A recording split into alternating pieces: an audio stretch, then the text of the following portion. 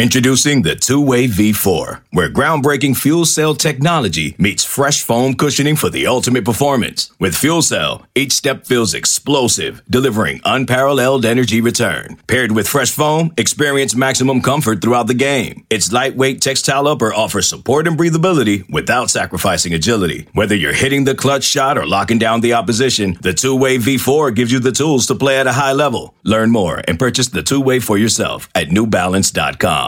Welcome in, everybody, to another edition of the Go 24/7 podcast. I'm Matthew Bruni, and joining me once again today is Glenn West. Glenn, how are you doing today? I'm doing good, man. Just trying to catch up on some sleep from Hattiesburg, but it was a fun, entertaining weekend, and excited to talk some baseball and some football and touch on a little recruiting as well. Yeah, it's full off-season mode right now, man. Yes. Full off-season. June 8th. It doesn't get much more off-season than that. I mean, especially when baseball's done, so. Happy Warren Morris Day to all the LSU fans out there who know that this was the day that Warren Morris had his walk-off in the College World Series. So you can go about your day, giving some thanks to Warren Morris for that iconic moment. Yeah, anything good happens, just say thank you, Warren. Yes. There you go. But yeah, it was not as happy as of a weekend for LSU baseball. Despite getting off to a 2-0 start, beating Kennesaw State, beating Southern Miss in two pretty improbable wins, coming back in the 8th inning against Kennesaw State to score 10 runs, coming back in the 9th inning against Southern Miss to win the game in the 10th. And then, only had to beat Southern Miss once on Sunday night or on Monday afternoon. Couldn't get it done, lose 8-4, then 8-7. Really tough ending to the season for LSU.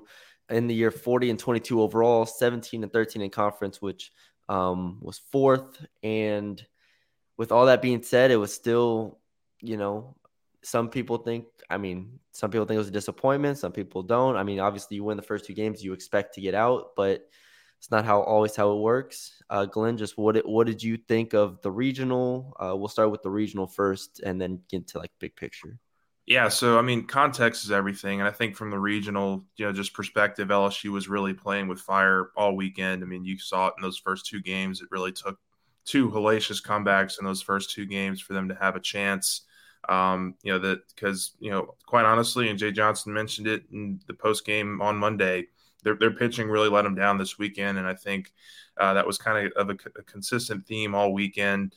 Starting with that Kennesaw State game, you're down 11-4 heading into the 8th inning, and it takes, a 10-run just masterclass performance from the offense to really get you back into that one. And then obviously the next night you're, down 6-2 and against Southern Miss and a very good pitching staff. And, your offense is able to kind of show some mental toughness there and get them back into that game and ultimately win in extra innings. So, just from those first two games, I think the big takeaway was just, offensively, they showed a lot of growth, a lot of maturity from earlier this year. I think there was some great moments. You saw Cade Doty, Dylan Cruz, Josh Pearson all have really nice nights in those first couple of games. And, transitioning into those last two games, you really needed your pitching staff to step up. Obviously, you were going to be low on numbers, but this was also a staff that, had relied heavily on its bullpen all season. I think one of the big things, LSU has kind of taken away from this year is that, man, they need some traditional starters. They need a rotation of guys that they can really rely on in that starting group because, you kind of saw it, as guys like Riley Cooper got extended, Devin Fontenot got extended a little bit. They kind of ran out of gas. And I think, Paul Gervais had to pitch those first two games at the end there in very high emotional situations. And then come, Monday, he was just not himself. He wasn't the, prototypical guy who can get you, 3 quick outs. And, he really struggled there in that Monday performance as Southern Miss really kind of built up their lead and, just kind of jotted down some stats, from the weekend. You issue 17 walks throughout the weekend. They had some really high scoring innings in those last two games, which really hurt them.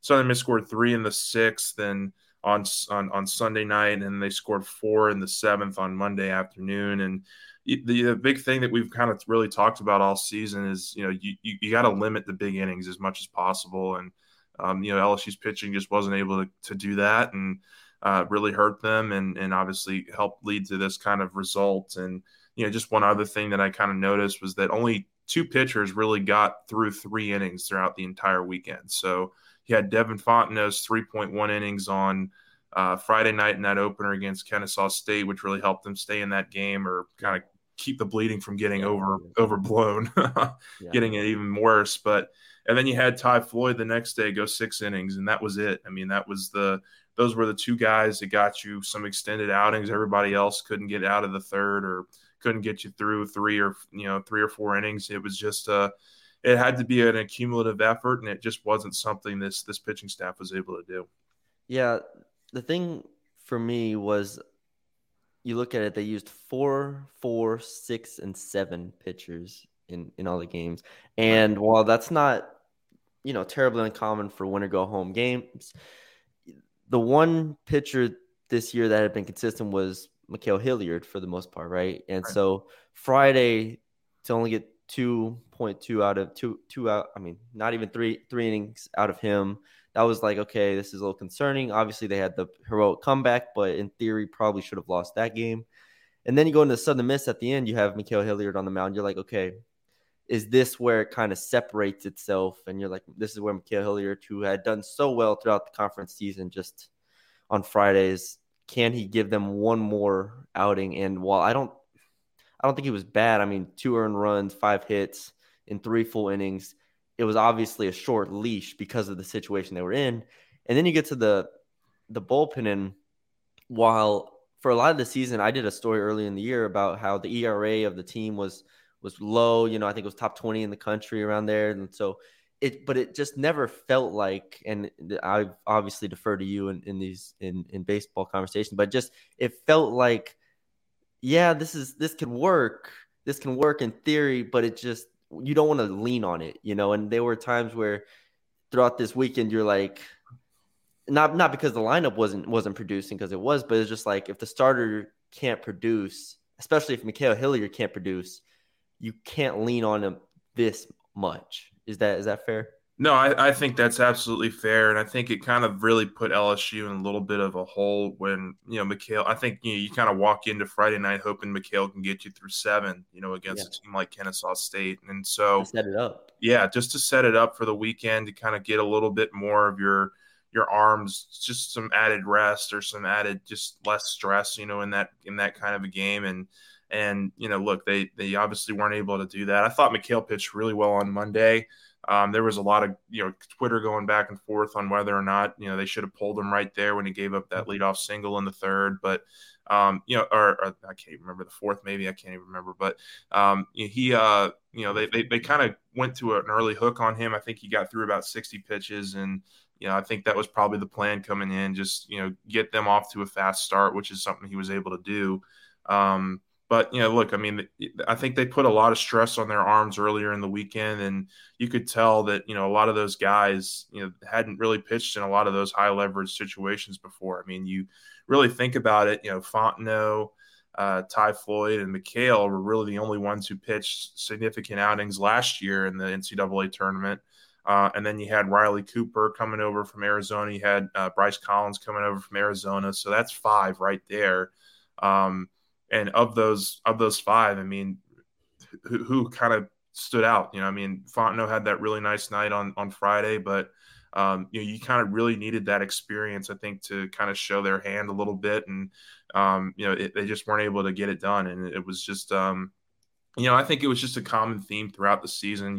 Like you said, you put a lot of stress on these guys, just to kind of get you through the end of games. And I think a lot of that had kind of accumulated heading into the postseason. You saw it at times in the SEC tournament, even where, the staff just couldn't really quite get that last out. You saw it against Kentucky. You saw it in their loss earlier in the tournament as well. So it was just, I think just a big learning lesson for Jay Johnson, and something he really kind of relayed to us was, man, we can't go into next year like this with the pitching staff. I think we'll get into the future here in a minute, but there's going to be some serious change coming to this staff, and I think it's, deservedly so.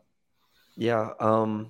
Real quick before we move on, we got to talk about the lineup real quick. The Yeah. hitters, obviously, they scored 32 runs in a regional. That's pretty good, unless if you're that Oklahoma State, Arkansas regional that had like 1,000 runs. But 32 runs in a regional, pretty good. Just what do you think overall of the bats and how they produced? Yeah, I mean, look, offense was the highlight of the weekend. I thought, time and time again, they came through in the clutch, and that was really, really important to see because it was something you hadn't, you'd seen on and off really throughout the season, and you were wondering if it was going to translate into the postseason, and it really did. I mean, look, I'll never forget where I was sitting, getting to watch those first two games and kind of having my game story written, in the eighth inning, ninth inning range, and really just having to shift gears and just really completely, scratch everything and kind of write, a different story because the offense just came through, down the stretch. And, I thought, they showed great poise. Like I said, I thought Cruz had a really nice weekend. Doty was just, coming off that shoulder injury was just amazing. He had 3 home runs, I think, this weekend, and all of them were huge. I mean, that one on Friday, they cut it to 6-5 in the ninth inning against Southern Miss. Or that was Saturday. I can't. All these games are jumbling together. Yes. Yeah. Saturday, he had the 2-run homer, and that was really the moment where I think it clicked for the offense there, where they thought they could get back into that game. And look, I thought Josh Pearson, the freshman, had a really nice weekend. Trey Morgan came up with some clutch hits. Mm-hmm. And look, I thought it was a really solid weekend at the plate. I think they did what they were supposed to do at the plate.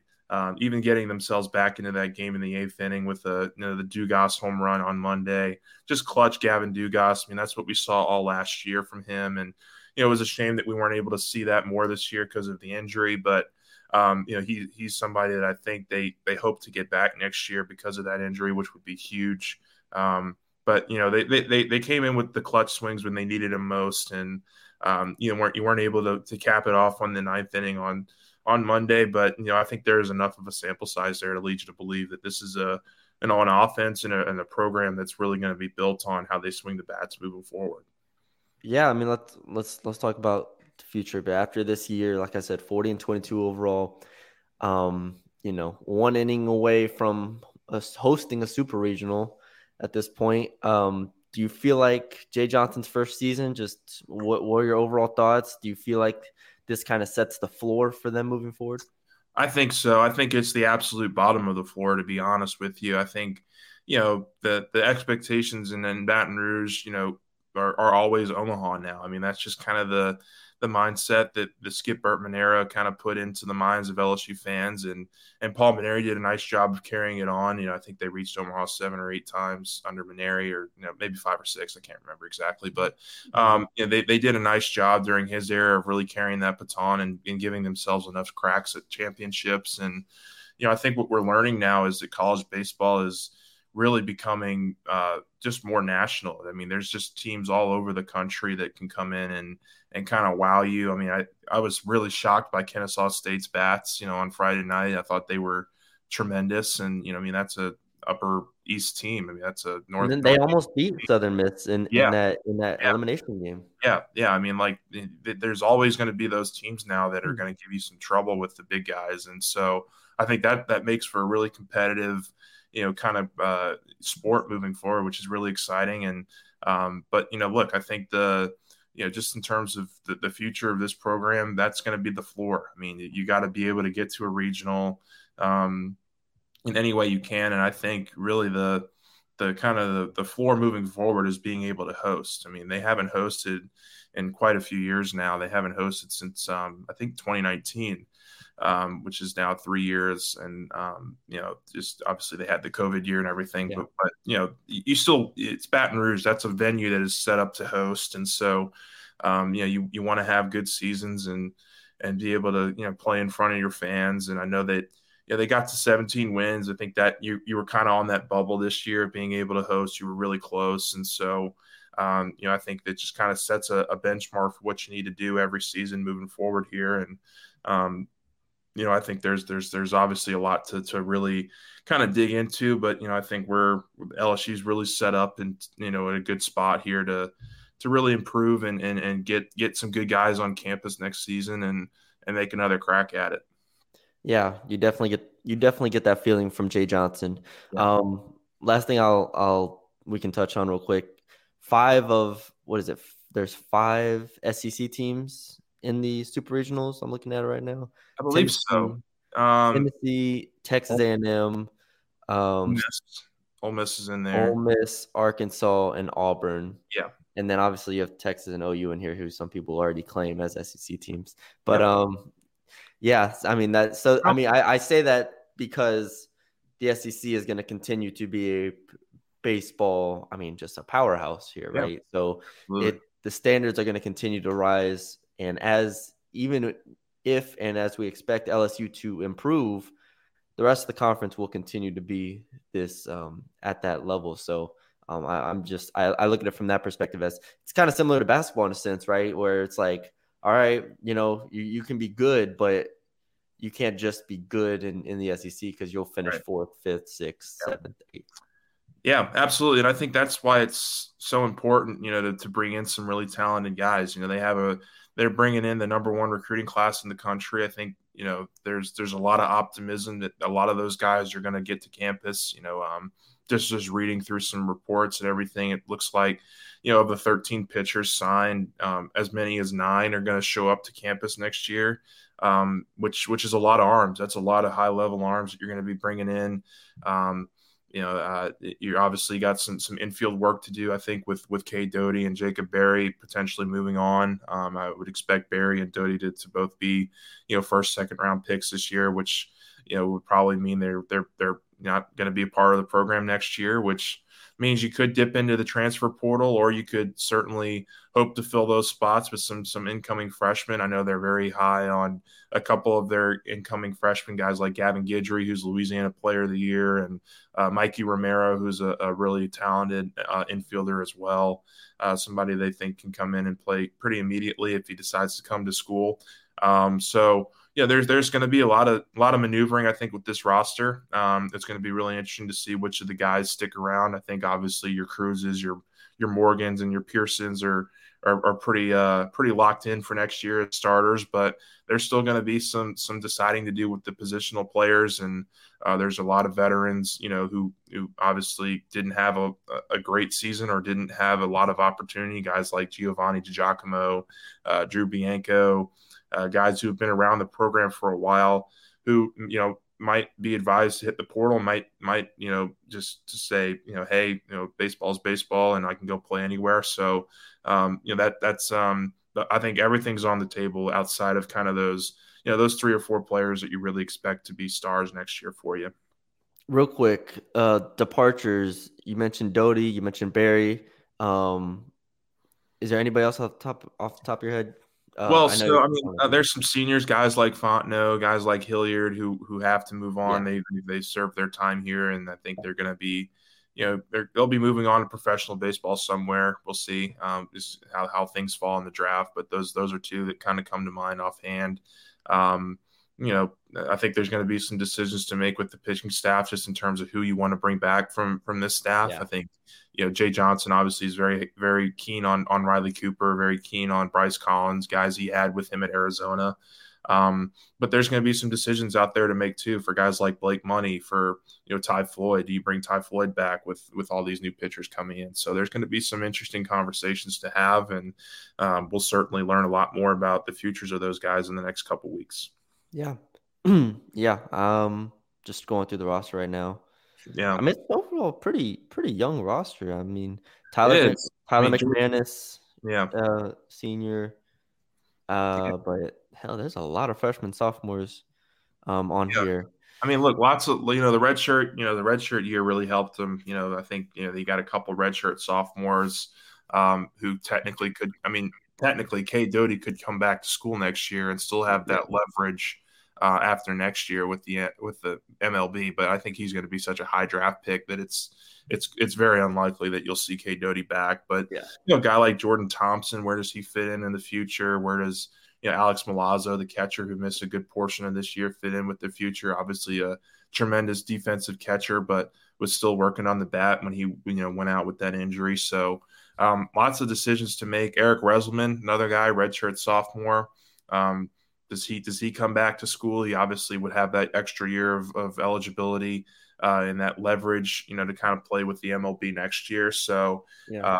wouldn't be surprised if Reyzelman comes back and gives you a solid arm out of the bullpen. But again, these are all conversations that no doubt Jay Johnson is having with these players and should be, talked about here in the next several weeks for sure.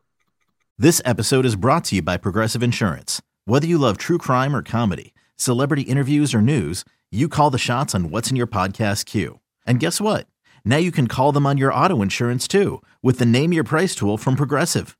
It works just the way it sounds. You tell Progressive how much you want to pay for car insurance, and they'll show you coverage options that fit your budget. Get your quote today at Progressive.com to join the over 28 million drivers who trust Progressive. Progressive Casualty Insurance Company and Affiliates. Price and coverage match limited by state law. Let's jump to football. I mentioned this off air before we started, and I was like, I've been basically talking quarterback for the past 2 months. And so I feel like everybody knows my quarterback takes at this point. I feel like it's very open. I feel like Jayden Daniels still has a chance. I feel like Garrett Nussmeier still has a chance. But a lot of people want to say Myles Brennan is far and away the leader. I don't know if that's your take, but what are your overall thoughts on the quarterback situation? Let's talk through it. Yeah, I mean, it's hard to say that any quarterback is far and away the leader, I think, after spring. I mean, they're the way that they grade these quarterbacks, I think, is very interesting just because these quarterbacks do different things. And for a guy like Jayden Daniels, what you really saw in the spring was a guy who was working on his mechanics foot-wise and throwing-wise. And so you really didn't see a whole lot of him throwing the ball. I mean, I remember talking with you and a bunch of the other media guys that, man, he can really run, but when are we going to see him actually, kind of air it out a little bit more? And, he's such a mobile athlete and such a really terrific athlete that he provides a unique, skill set for this group. And if he gets those mechanics under wraps and gets some more confidence with throwing the ball in this offense and with these obviously dominant weapons they have around him, he certainly could end up winning this job and being a very prolific SEC kind of unique player, I think, in this conference next year. So definitely not out on Jayden Daniels. You just need to see more of it. I've been super impressed with Garrett Nussmeier. I think his jump really in 4 or 5 months has been really incredible because the last time we saw him in a game against Arkansas, he looked like a true freshman. I mean, he looked like a guy that was trying to do a little too much, at times trying to make the home run play whenever he could and not really settling for what the defense gave him. And I think that's just something that comes with experience and it comes with, learning, college defenses and how they operate. And so, I do think he showed a lot of growth in spring. I thought he was really consistent in being able to find the open man. You want to talk about MVPs for the spring game. I would say Nussmeier was far and away the best quarterback in the spring game, and he made some really nice throws. And he's really taken that year 2 leap that you would hope to see from a young quarterback like him. I absolutely believe he's in this race as well as we head into the fall. But, I came away just really impressed with Myles Brennan. I mean, look, he's a guy who's battled, injuries for 2 years in a row now, hasn't played in a game since 2020. And, it doesn't really look like he hasn't been a quarterback that hadn't played in 2 years. I mean, he looked very confident. He looked very composed back there for much of the spring that we got to see. I mean, we got to see, 2 full practices, and that includes, 7-on-7, 11-on-11, and a lot of kind of individual drills with receivers, and he looked very comfortable in those situations. And if I had to peg a leader right now, I would say it was Brennan, just because he gives you that veteran presence. He gives you, I think you know what you get from Brennan a little bit more than with the other 2 guys at this point. But like I said, this is going to be a 3-horse race well into the fall. I wouldn't expect you get a starter name maybe even until game week of the first week against Florida State. I mean, I think this is going to be one of those really tight, quarterback battles, and it'll be very interesting to see how this all plays out. And so, I mean, that's just kind of where I am. Is that, kind of, your thought process heading into fall? It's really interesting. It's really complicated, at least in my mind, because every time we went to camp or every time we went to the spring practices, it felt like Jaden Daniels went out with the first team first, right? It was like with the scrimmages we saw, the little inter squad stuff where we couldn't have cameras out, nothing. It was Jaden Daniels was the first team quarterback. It felt like. So I was like, okay, obviously they bring him in. They want to get a good look at him. They've seen him as a starter at Arizona State for a couple of years, so you want to see what you have here. I'm not saying Myles Brennan didn't get first team reps, but it was Daniels who went out first for the most part, right? And so then the spring game, Nussmeier looked great, looked the best, even you'd say. But Myles Brennan the whole time just felt like he was just steady, just steady every practice, every game, all that stuff. So I left it with saying I've seen plenty of all three of these guys, and I still can't discern. And I don't think the coaching staff had discerned. At least that's what Brian Kelly said afterwards. The problem becomes for me, and I think I agree with you in that, like, I would have Brennan the leader at this point, just based on what we heard and we've seen. Like, if you put that together, but it's not by much. Like, if I put like percentages on it or something like that, it would be like 40% to like 30% to like 20%. Like, I know that's only 90%, but that's about as good as I could do. Like, that's how I would. 10% Walker Howard. Howard. Oh yeah, there you go. We'll give Walker some percentage in there. Yeah, other 10%. There you go. So it's really close to me. The problem is, and I think I want to real quickly get into what you said at the end there, is I don't think they have that much time to decide a leader, to decide a starting quarterback, because of how different they are. And I've beat that drum throughout the offseason as well, as with how different these guys are. You don't design your offense around Jaden Daniels the same way you design it around Myles Brennan. And I know that's been said before, but it's really true. And so I think there's a lot of pressure on this coaching staff to enter August with a pretty good idea and then say, all right, like, let's say, theoretically, you enter fall camp and say, all right, Nussmeier, you're not getting the starting job. It's Daniels or Brennan, and we're going to decide this within the first week and a half. Like, by Thursday of week 2, we're going to know. And so that way we have 2 full weeks, probably 2.5 to 3 full weeks to prepare with this quarterback and to get everybody on the same page. I feel like that's the only real solution here. I don't think you can go into 4 days before the game being like, well, I think we'll see how we feel when we wake up on Sunday morning and roll there. It's just 2 different offenses, 3 different offenses, really, if you throw Nussmeier in there. Yeah, that makes a lot of sense. And just kind of to piggyback on what you said, about, Daniels getting the first team reps, a lot of the first team reps this summer.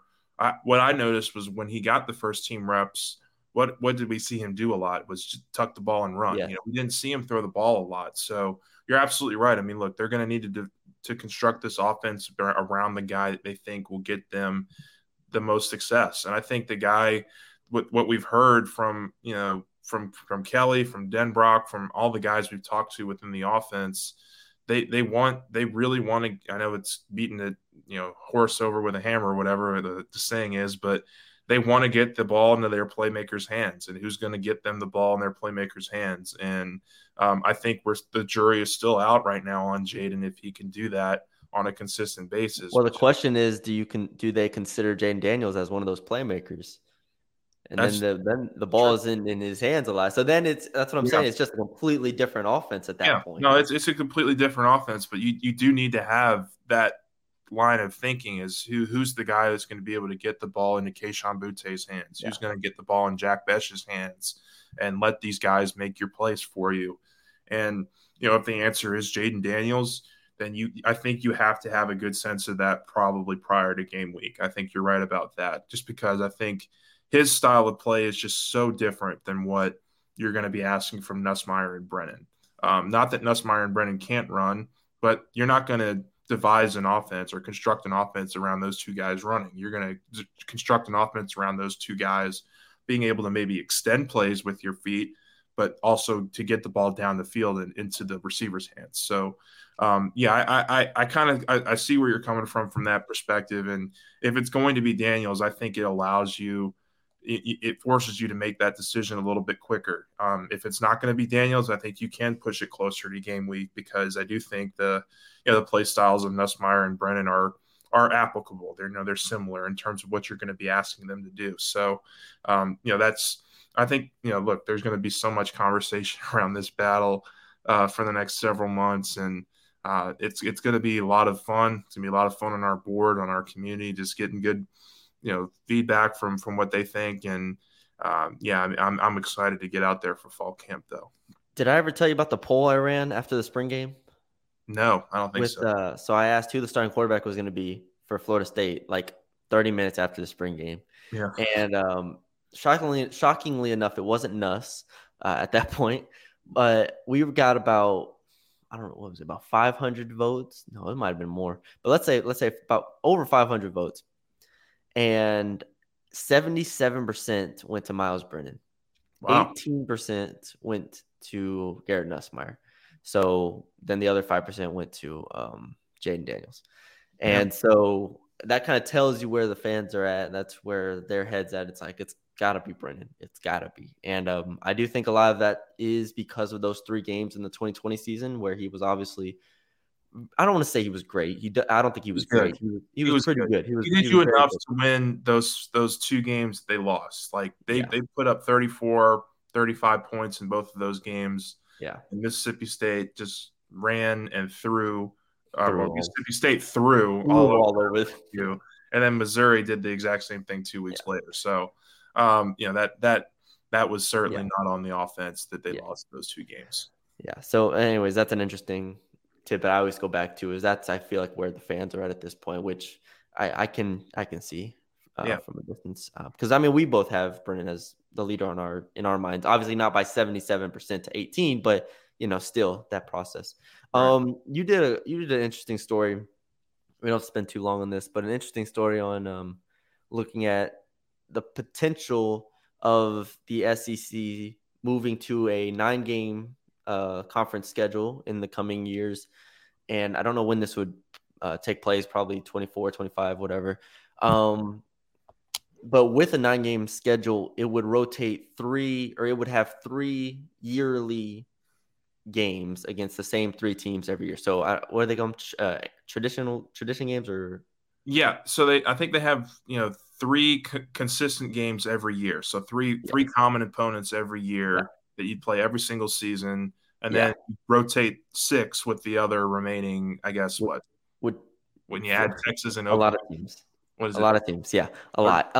But yeah, so you rotate the rest, and so people are starting to think that that's probably where they're going to go.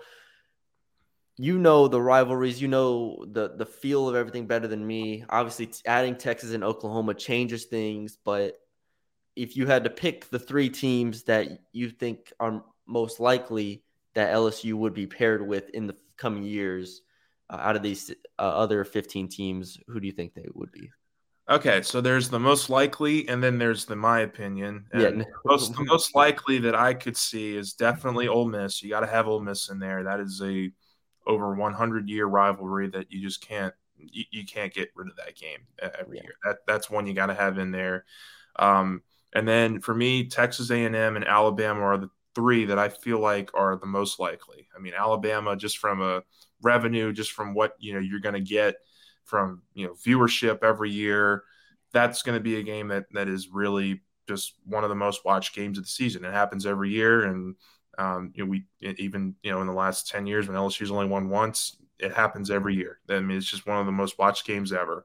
But for me personally, I would want to flip out either A&M or Alabama with Florida. I think the Florida matchup with LSU has become one of the more just more entertaining ones in all of college football. I mean, it's very underrated. I think LSU, Florida, I did the math on it. I think only three games in the last 15 years have been decided by more than one possession. I mean, this is a series that comes down to the last possession, who gets the ball last, who makes the plays in the end, who has a kicker that maybe can kick a field goal, like Cade York in the Fog, or it's just such an entertaining matchup that I would have a hard time as a fan letting go of.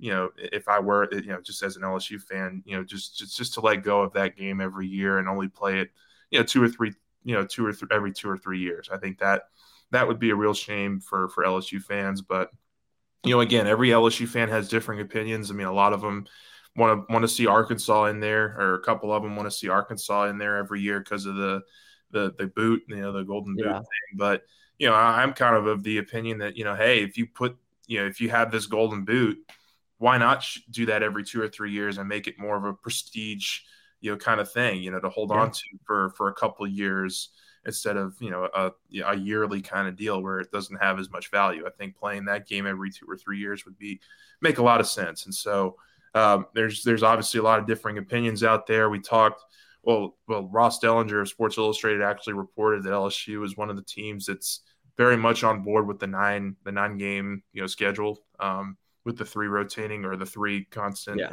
teams in there. So we'll see. I think there's still some division right there in the SEC of what this schedule will look like moving forward with Texas and Oklahoma in the mix. But we'll certainly – it's something you're going to have to make a decision on sooner than later, I think, just because there's going to be some urgency, I think, for those 2 programs to get into the conference very, very soon. Yeah, no. I pulled up a article today just to bounce ideas off, just to see what other places had as their projections, of permanent matchups. The little write-up it has for LSU is, it seems like LSU is everyone's rival. Could easily be Ole Miss, Florida, Auburn, Alabama, Arkansas, A&M. And I mean, I agree. I feel like, and this, I might be misled on this. It feels like because LSU does have so many teams that it could potentially pair up with.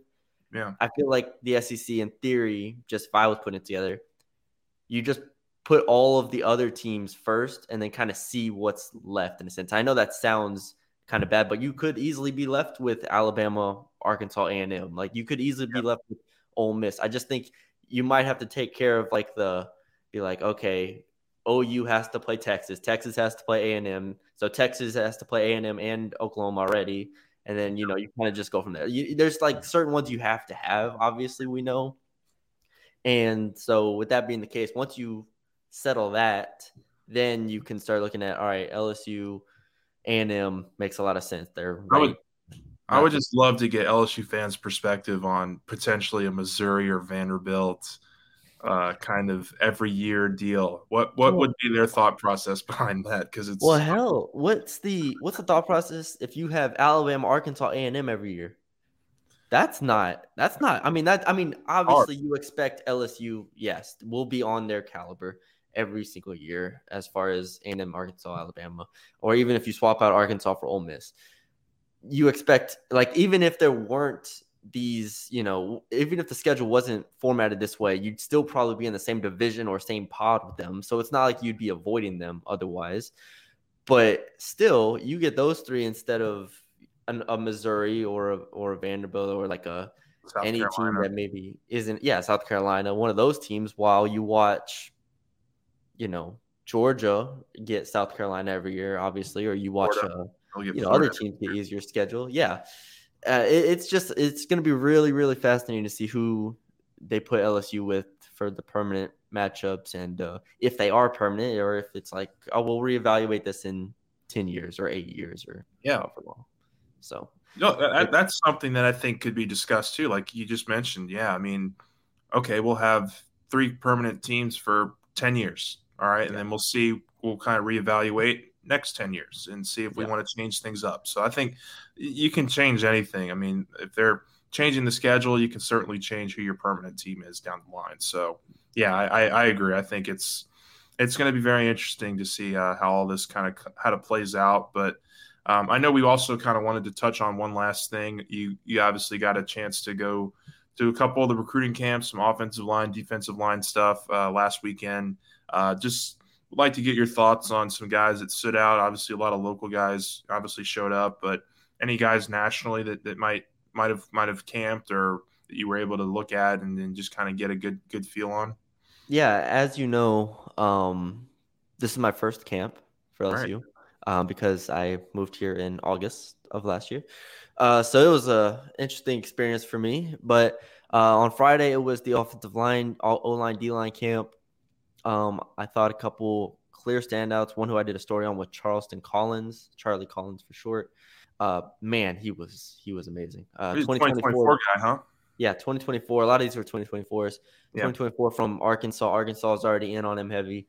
LSU offered him. All the schools there offered him. Louisiana Tech, Southern. You go down the list. But I mean, talking to him for the story afterwards, he visited Ole Miss. I think he has an offer from Ole Miss now. He'll be at Bama. He might be at Bama today, I think, actually. He's going everywhere in the country. He'll be at Missouri, of the weekend. It's like he'll have offers from every single school. He'll be that type of player. So we'll see. It's still early, 24, but Charleston Collins was definitely a guy who stood out. Got to see Brett Bordelon, obviously Bo Bordelon's brother, and there he's the 2025. He should be good in a couple years. I don't like looking that far ahead, but that was one who stood out. Ashton Funk from Katy Tompkins, Texas, for those who don't know. Brad Davis looked like he was very impressed with him. Then 2023, Tyler Johnson was someone who I wasn't overly impressed with, but you could tell the staff was trying to figure out quickly what he was capable of. So those are kind of the names from the O-line, D-line camps. Make sure I didn't miss anybody. And then the skill position one on Sunday was like 4 times as many kids, and it was outdoors instead of indoors, Glenn, which I know is a lot of fun. Just being out there. Index, huh? Yeah, just being out there in the sun. Had to lather myself up in the sunscreen, so walk around there. And so but Joe Sloan. I mean, the quarterbacks really were the main thing for me to focus on here. You had Michael Hawkins from Allen, Jaden Bradford, Cole Weaver. So there's a mixture of Texas and Louisiana guys. Mayberry Mature. Yeah, Mature was the guy they offered last year. I remember he was the guy that they came in for camp last year, and they offered him with the last coaching staff. So is he a guy that you think they're really keen on too? I think Sloan got a good look at him. I mean, he obviously has the physical upside, 6'5". He threw the ball well in theory, but the top guys were obviously, to me, and I think to the coaching staff, because when they started, cutting down reps and giving them to the better players, Jaden Bradford was one who really stood out from IMG in Florida, and then Michael Hawkins, like I said, from Allen, a powerhouse in Texas. I think those were probably the top 2. Cole Weaver I thought was really good as well at 2024. All these are 2024s except for all of them are 2024s, all the ones I'll name. Daniel Beal from Catholic, I thought had a pretty good day, even if he doesn't have a ton of high major offers at this point. 2024, I think he could, do well.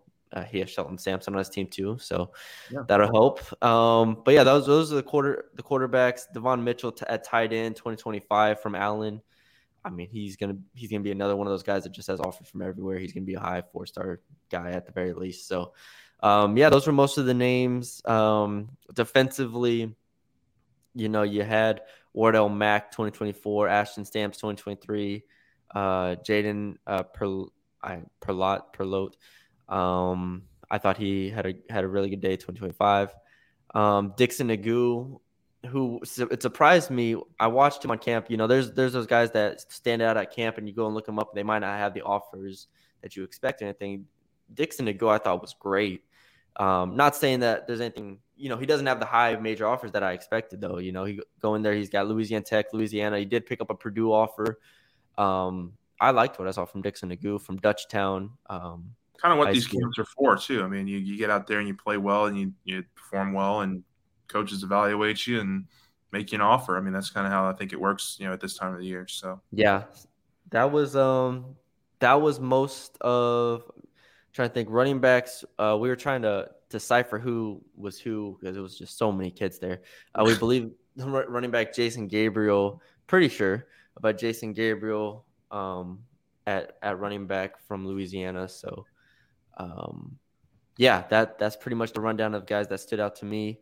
We put all that out like 4 or 5 days ago. Well, 5 days ago on Friday in VIP tidbits, and then on obviously Sunday VIP tidbits as well. But I don't mind sharing them now because they're like 3, 4 to 5 days old. So yeah. Well, we'll be all hands on deck this weekend. We got a 7-on-7 camp on Friday that I think all three of us will be at. Me, Matt, and Sonny will all be there. So we'll have a lot more content, a lot more stuff to be throwing at you guys for recruiting purposes over the next several days. And, of course, we'll be communicating as we get information on any football, baseball, basketball updates. Matt, was there anything else you kind of wanted to add or kind of throw back at us or anything? No, we're still doing the basketball recruiting. I mean, just to real quick touch on basketball recruiting. I've been in contact with people and everything, and it's been a weird time because there was a lot of staff who while they were putting the class together and putting the team together, they hadn't fully moved in.